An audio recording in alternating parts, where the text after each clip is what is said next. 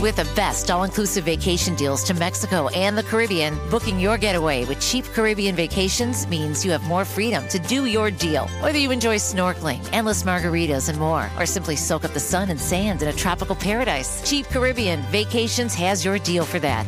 Plan and book the exact getaway you want at exactly the right price for you by using our exclusive Budget Beach Finder, or find a featured all-inclusive package to Jamaica and do your deal at cheapcaribbean.com. Now, on News Talk 105.9 WMAL, the Saturday Morning Update.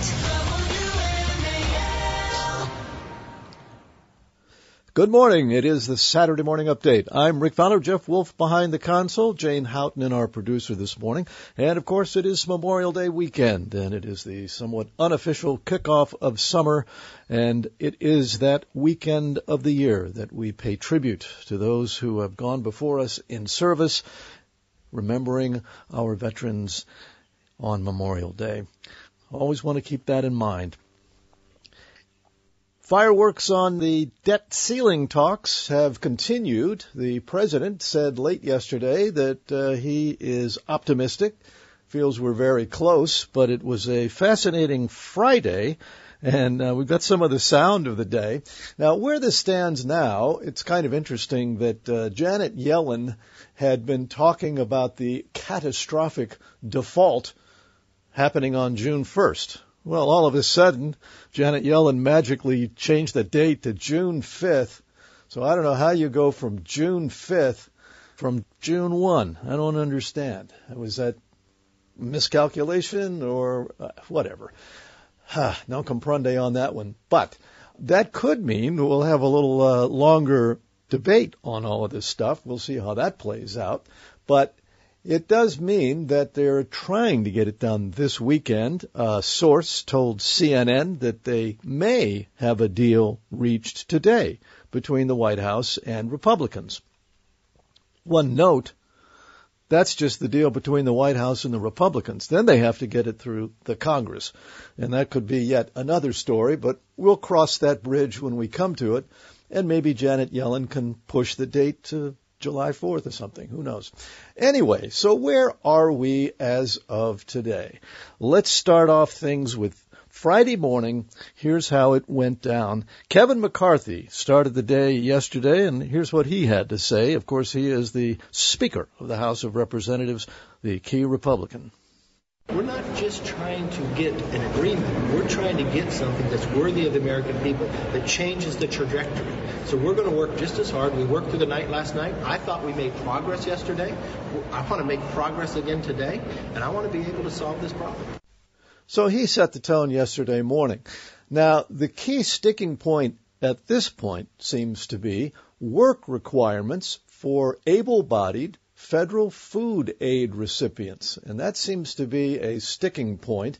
And the White House says that the GOP efforts to boost work requirements is cruel and senseless. Democrats strongly opposed to that. Well, they talked about it yesterday. Garrett Graves is a Louisiana Republican who has been front and center in the negotiations. And here is the Republican position as of yesterday afternoon on work requirements from Louisiana Congressman Garrett Graves. Democrats right now are willing to default on the debt so they can continue making welfare payments for people that are refusing to work. And I'm talking about people that are without dependents, people that are able-bodied between 18 and 55. And that's crazy to me that we're even having this debate today. Are you willing to drop that work requirements and just agree on it? Hell no, not a chance. Hell no, not a chance. It seems like a sticking point indeed. AOC chimed in on it. This just gives you a sense of the tension, and you would think if the legislation was right for America, you would think regardless if you're a Republican or a Democrat, that you would vote for it. I mean, I understand party lines, and that's the game, but when it all comes down to the end of it, you would think if it's kind of the right thing to do, that maybe some Democrats would vote for it, or maybe some Republicans would, vote for a Democratic bill if that came down. Well, AOC kind of speaks the truth here. Kevin McCarthy needs to understand that he is not entitled to votes from a party that he does not belong to. AOC explaining how it works. You're not getting any votes from us. No matter how strong or how good it could be, you'll never get a Democratic vote. Thank you very much, AOC. And later in the day, Patrick McHenry summed it up. Now, he is a Republican congressman, and he is also the chairman of the House Financial Services Committee. Again, he's been one of the key negotiators, and he did display some optimism at the later part of the day on Friday. I would concur. Everybody wants to look for the white smoke. Yes. We're not at that stage yet. So you have to have an agreement on the agreement, which is like the complicated part. You all know waiting around for the final bit of agreements is the hardest, longest wait. That is a hopeful sign to me, and I have rarely used that term in the last 12 days that I've been involved in this. So the hopeful sign that the president is saying those things, it tells me his White House team, might be in a better disposition than what we've seen in previous days.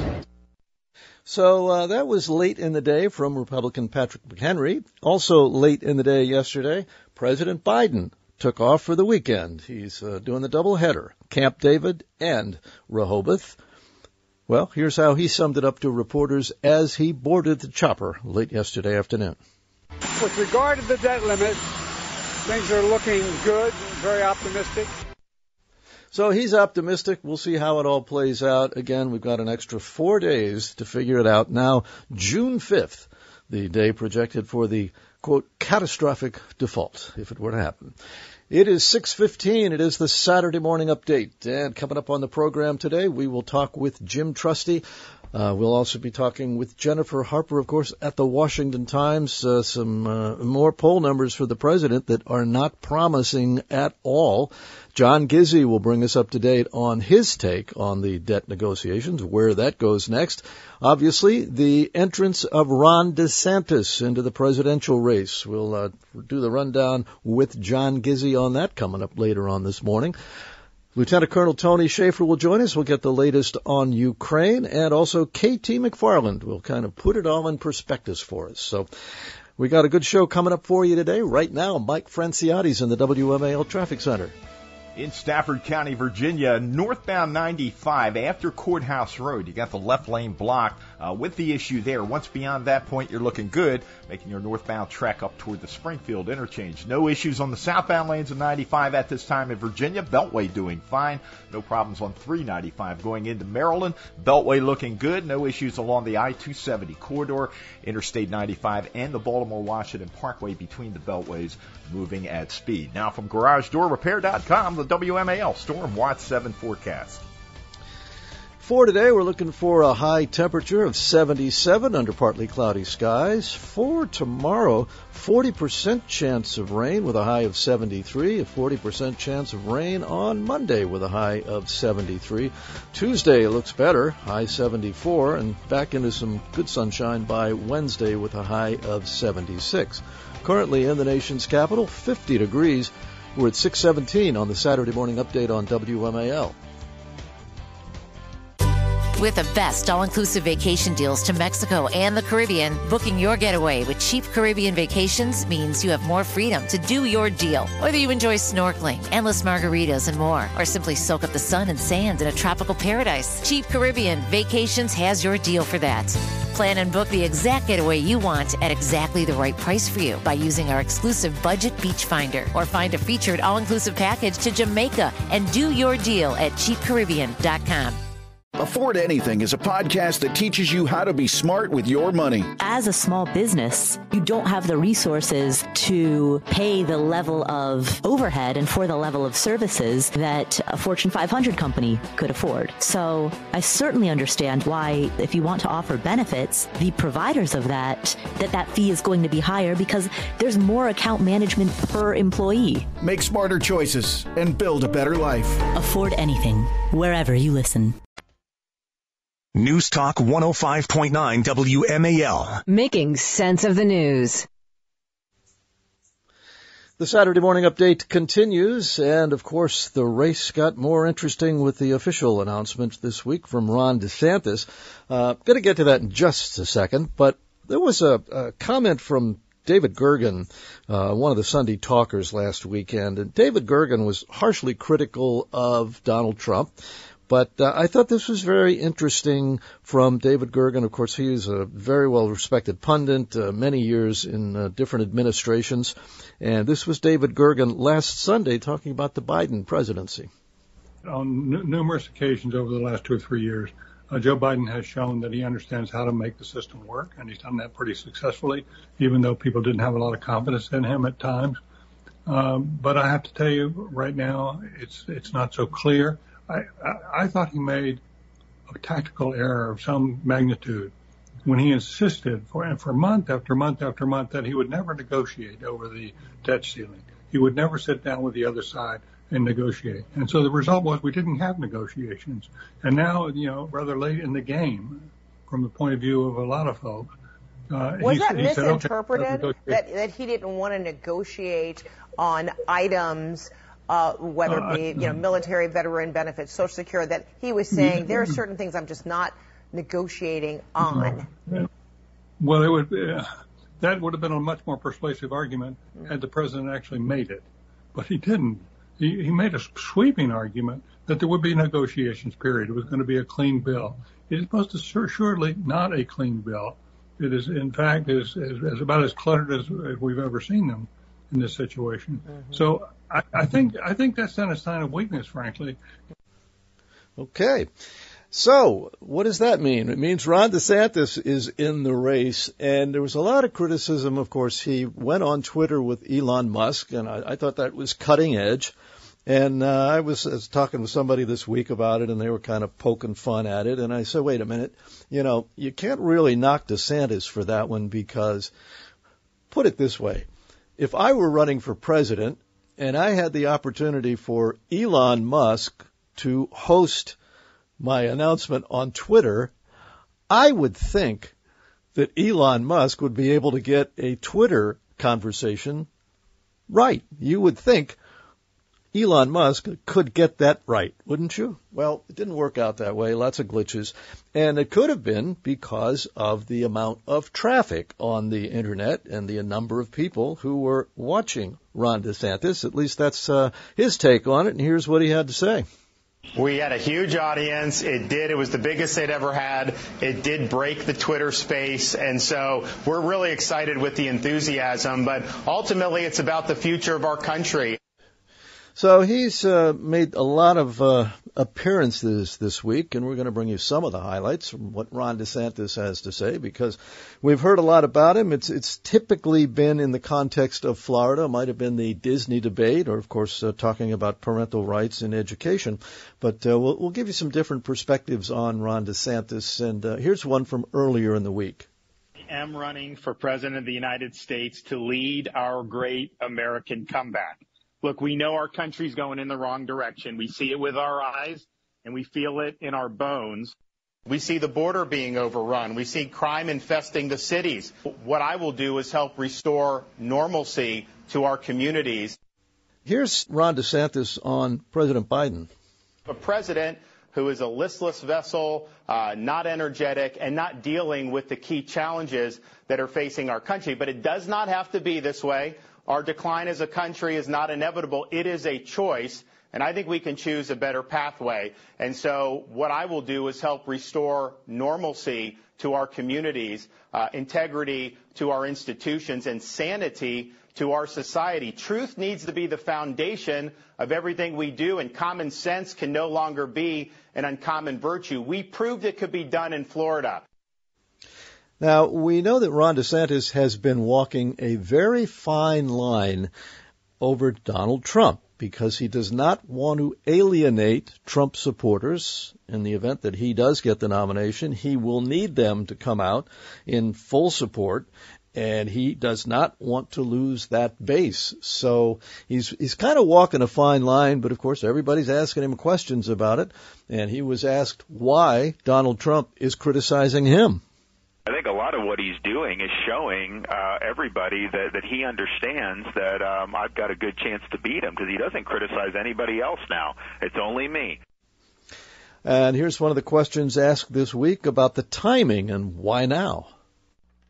Well, why now? I think it's because the country's going in the wrong direction. If we have another 4 years of the Biden administration, I think some of the damage is going to be irreversible. I think we have an opportunity now, kind of like the late 1970s when Jimmy Carter was president, to really move the country in a much stronger direction. And really bring a lot of bold leadership to bear. Why me? You got to be able to win, and then when you get in office, you've got to be able to deliver results. And I think we've been able to do both of those as good or better than anybody in the country. Now, there's the question on the debates. At one point, former President Trump said he didn't need to do the debates. He wasn't going to do any debates. Well, how does Ron DeSantis feel about that? I think we should debate. I think the people want to hear it.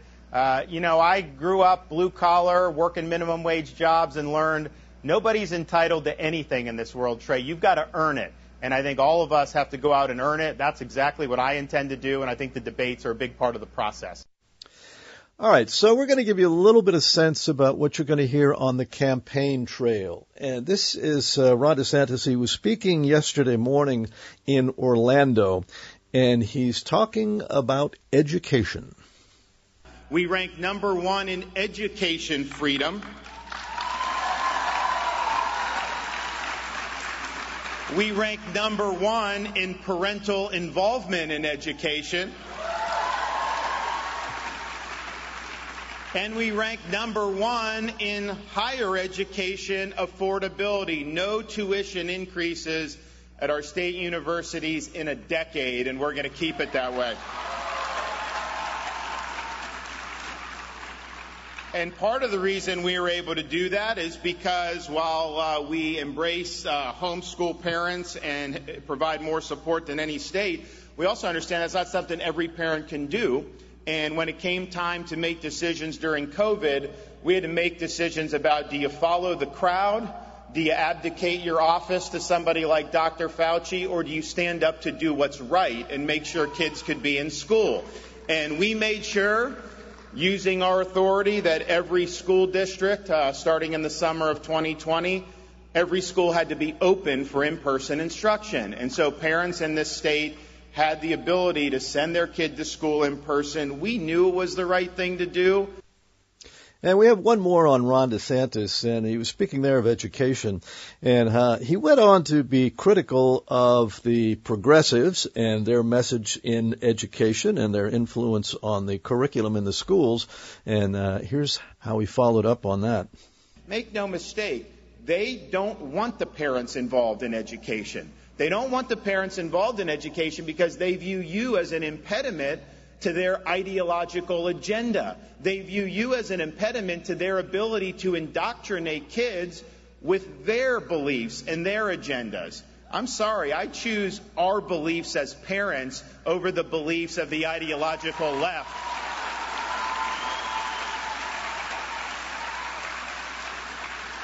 So it's important that we're standing up for the rights of parents to be involved.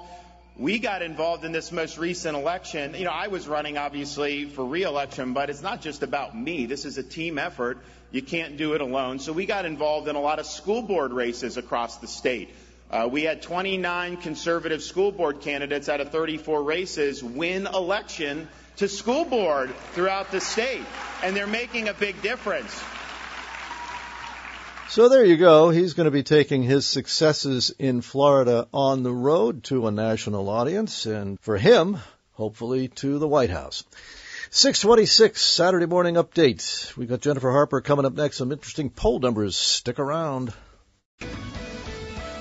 6:32 on the Saturday morning update. Mike Franciotti's in the WMIL Traffic Center. In Stafford County, Virginia, northbound 95 after Courthouse Road. You got the left lane blocked with the issue there. Once beyond that point, you're looking good. making your northbound trek up toward the Springfield interchange. No issues on the southbound lanes of 95 at this time in Virginia. Beltway doing fine. No problems on 395 going into Maryland.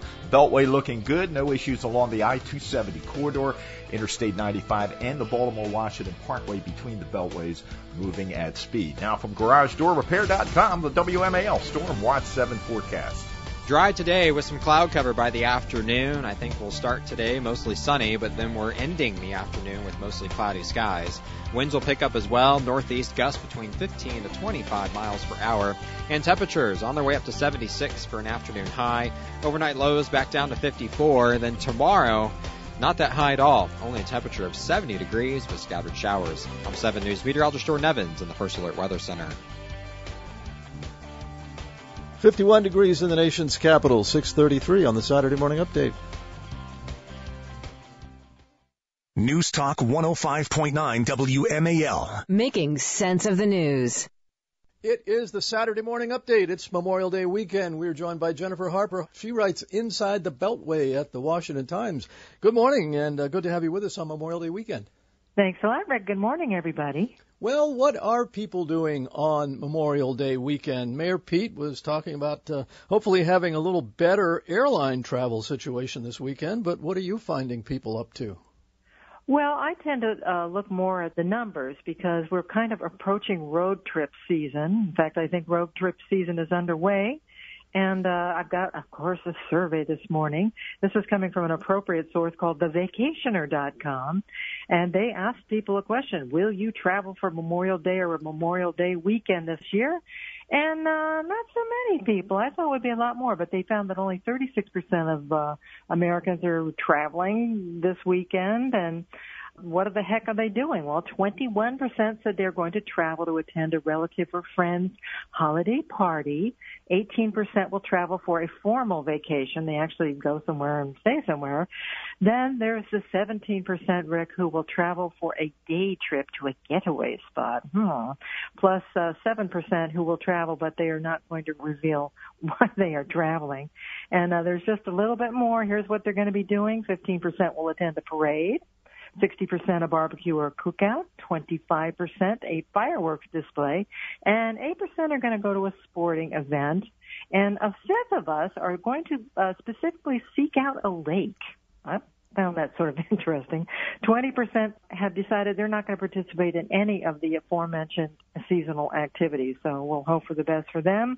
And 10% are satisfied to just go to the movies this weekend. And again, this is coming from thevacationer.com, interesting site, and that was a survey of 1,000 U.S. adults that was conducted earlier in May. So President Biden apparently will be spending the weekend split between Camp David and Rehoboth Beach. Too bad he couldn't have made up his mind, because it'll cost us to move him from Camp David to Rehoboth. But while he's got some downtime over the weekend, do you think he will be looking into his latest poll numbers, maybe reading how people feel about him? Gee, I don't think so. And I love the thought of all that activity in the air and how expensive it is, but we won't go anywhere about how much those things cost an hour. But let's go to our poll numbers. This is a significant poll, actually. It's coming from Associated Press. I repeat, this is from the AP, and I'm just going to give you the numbers right away this morning. 78% of U.S. adults say that things in this country are headed in the wrong direction. 76% say the state of the U.S. economy is poor. 67% disapprove of the way President Biden is handling gun policy. 67% disapprove of the way he is handling immigration. 66% disapprove of the way he is handling the U.S. economy. 59% disapprove of the way Mr. Biden is handling his job as U.S. president.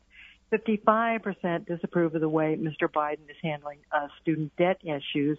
And, of course, our friend, Republican National Committee Chairwoman Ronna McDaniel had a reaction to that, and here's what it was.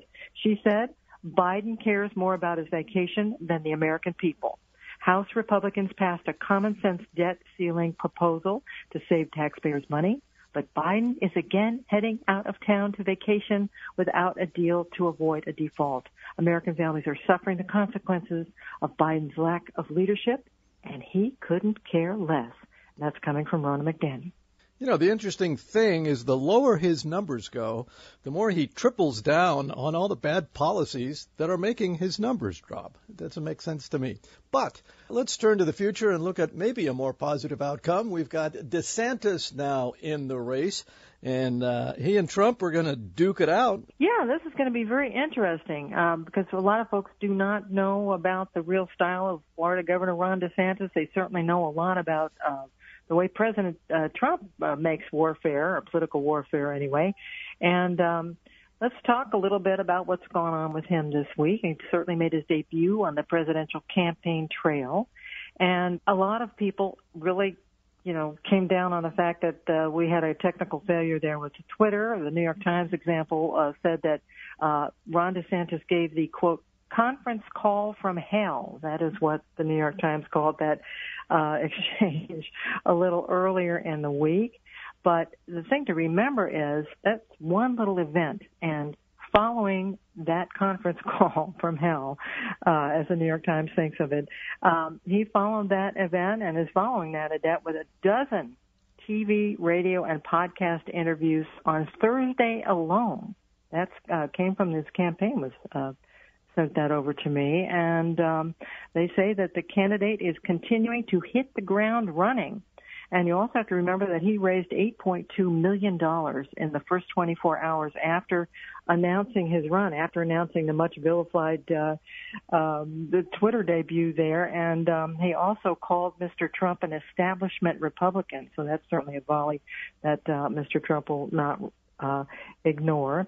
And also, we can look at National Review columnist Jim Garrity, and he came up with something I thought was very significant after the quote-unquote Twitter debut.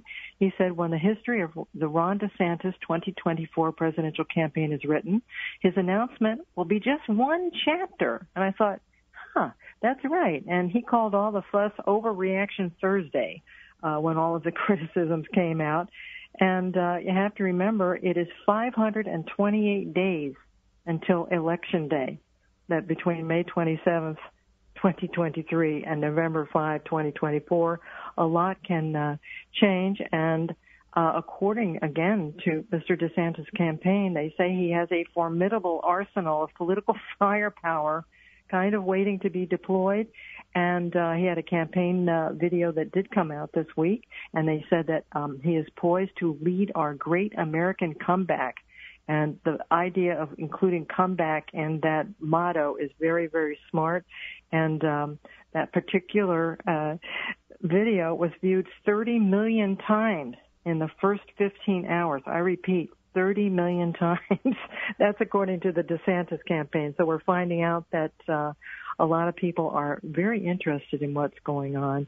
And again, our friend Jim Garrity over at the National Review, he said, I still believe that the key moments in the 2024 GOP presidential primary will be the first time that DeSantis and Donald Trump are on the same debate stage.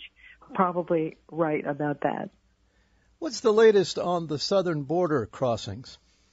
We're going to go to the numbers thing because they really speak the loudest. And I'm going to give you some numbers here from a CBS News report that came out this week. This is a direct quote from them.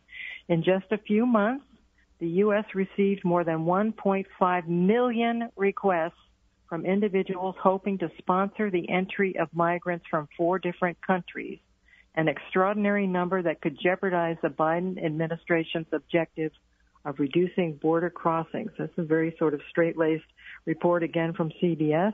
As of the end of April, the agency was receiving an average of nearly 12,000 applications per day from those seeking to sponsor Cubans, Haitians, Nicaraguans, and Venezuelans, a number deemed overwhelming by the agency itself. And that's, you heard me right, 12,000 applications a day. And according to CBS, they said the flurry of hundreds of thousands of sponsorship applications on behalf of would-be migrants from Cuba, Haiti, Nicaragua, and Venezuela has overwhelmed caseworkers at the U.S. Citizenship and Immigration Services, which can approve no more than 30,000 arrivals under the program each month. The agency also noted, Rick, that the documents said that less than 3 days worth of the applications were processed per month because they have a 30,000 application cutoff per month. So that's what you got going on there. And the sheer volume of these numbers, I just have to remind myself every now and then and put something like that in the Beltway. It is Memorial Day weekend, and of course the solemnness of the weekend is overshadowed by people going to the beach, having the barbecues. Everybody's having a party when the weekend is really about remembering those who have given their lives in service. And you had a special story on that this week. I did, and let's talk about the Poppy Wall. This is actually from USAA, the USAA Poppy Wall of Honor. This is actually a temporary installation down in the mall, and it's honoring the over 640,000 American service members who gave their lives in service to our nation since World War I. And this is a display. It's a temporary installation. Again, it's a 133-foot wall, and it's on the mall, and it's 8 feet high, and it features a whole special panel to commemorate the 50th anniversary of our withdrawal from the Vietnam War. And according to USAA, they say Memorial Day weekend has long served as the unofficial start to summer, with many Americans getting together and enjoying a long weekend. However, it's important to pause and reflect on the true meaning of the holiday, to honor and remember those who paid the ultimate sacrifice in service to our country. And that came from U.S. Navy Vice Admiral retired John Byrd, and he's over at USAA. Sent over a statement to the Beltway. And if you're curious, they have a digital Poppy Wall. You can share a remembrance over there if you like. You can find that at USAAdigitalpoppywall.com. Also, the Poppy Wall of Honor down there, it opens at 9 o'clock today, Saturday, and it's open till 9 p.m. It'll be open again on Sunday at 9 a.m. and closing at 6 p.m. And the location is at the base of the Lincoln Memorial between the Reflecting Pool and the Korean War Memorial. So that's something, if you're looking for something else today, you might want to take a peek. Thank you for that. Jennifer Harper, inside the Beltway at the Washington Times. You have a nice weekend. Thanks a lot, Rick. 6:44 on the Saturday morning update on WMAL. We'll talk with Jim Trusty next, but first, Mike Franciotti's in the WMAL Traffic Center. In Stafford County, Virginia, northbound 95 after Courthouse Road. You got the left lane blocked with the issue there. Once beyond that point, you're looking good, making your northbound trek up toward the Springfield interchange. No issues on the southbound lanes of 95 at this time in Virginia. Beltway doing fine. No problems on 395 going into Maryland. Beltway looking good. No issues along the I-270 corridor, Interstate 95, and the Baltimore-Washington Parkway between the Beltways moving at speed. Now from GarageDoorRepair.com, the WMAL Storm Watch 7 forecast. Dry today with some cloud cover by the afternoon. I think we'll start today mostly sunny, but then we're ending the afternoon with mostly cloudy skies. Winds will pick up as well. Northeast gusts between 15 to 25 miles per hour. And temperatures on their way up to 76 for an afternoon high. Overnight lows back down to 54. And then tomorrow, not that high at all. Only a temperature of 70 degrees with scattered showers. I'm 7 News meteorologist Jordan Evans in the First Alert Weather Center. 51 degrees in the nation's capital, 6:46 on the Saturday morning update. With the best all-inclusive vacation deals to Mexico and the Caribbean, booking your getaway with cheap Caribbean vacations means you have more freedom to do your deal. Whether you enjoy snorkeling, endless margaritas, and more, or simply soak up the sun and sand in a tropical paradise, Cheap Caribbean Vacations has your deal for that. Plan and book the exact getaway you want at exactly the right price for you by using our exclusive Budget Beach Finder, or find a featured all-inclusive package to Jamaica and do your deal at cheapcaribbean.com.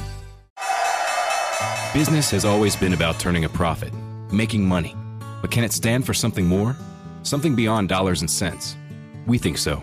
We think that today, business has a higher calling, a purpose to be fair and just, to do right by their workers, customers, communities, and the environment. And it turns out companies successful doing that also do better for their bottom line. When you see the Just Capital seal, it means this company is a force for good. Visit justcapital.com to learn more. News Talk 105.9 WMAL. Making sense of the news. Saturday morning update continues. I'm Rick Fowler. Jim Trusty joins us. He is a member of the Trump legal team, a partner at IFRA Law here in Washington, former chief of the Organized Crime and Gang Section at the U.S. Department of Justice. Jim, good morning. Happy Memorial Day weekend. Good morning, Rick. You too. Story in the New York Times this week. Lawyers for former President Donald Trump sent a letter on Tuesday requesting a meeting with Attorney General Merrick Garland related to the special counsel investigation into Mr. Trump's conduct. The letter asserting that Mr. Trump was being treated unfairly by the Justice Department through the investigations led by the special counsel Jack Smith. Jim, tell us about that. Well, we sent a very brief, kind of generalized letter to the Attorney General, and as to how it goes from here, you have to kind of stay tuned. But what we wanted to do was kind of get to the Attorney General and let him know that we were seeing a lot of prosecutorial overreach, a lot of misconduct, and we're prepared to give him very specific examples. So it's going to be interesting to see how these next few days play out. You know, it's been reported that Hunter Biden's attorneys were able to meet with the U.S. Attorney in Delaware himself, as well as an unnamed senior DOJ official. So I don't know if that's the Attorney General, but it's probably somebody pretty high up in the ranks.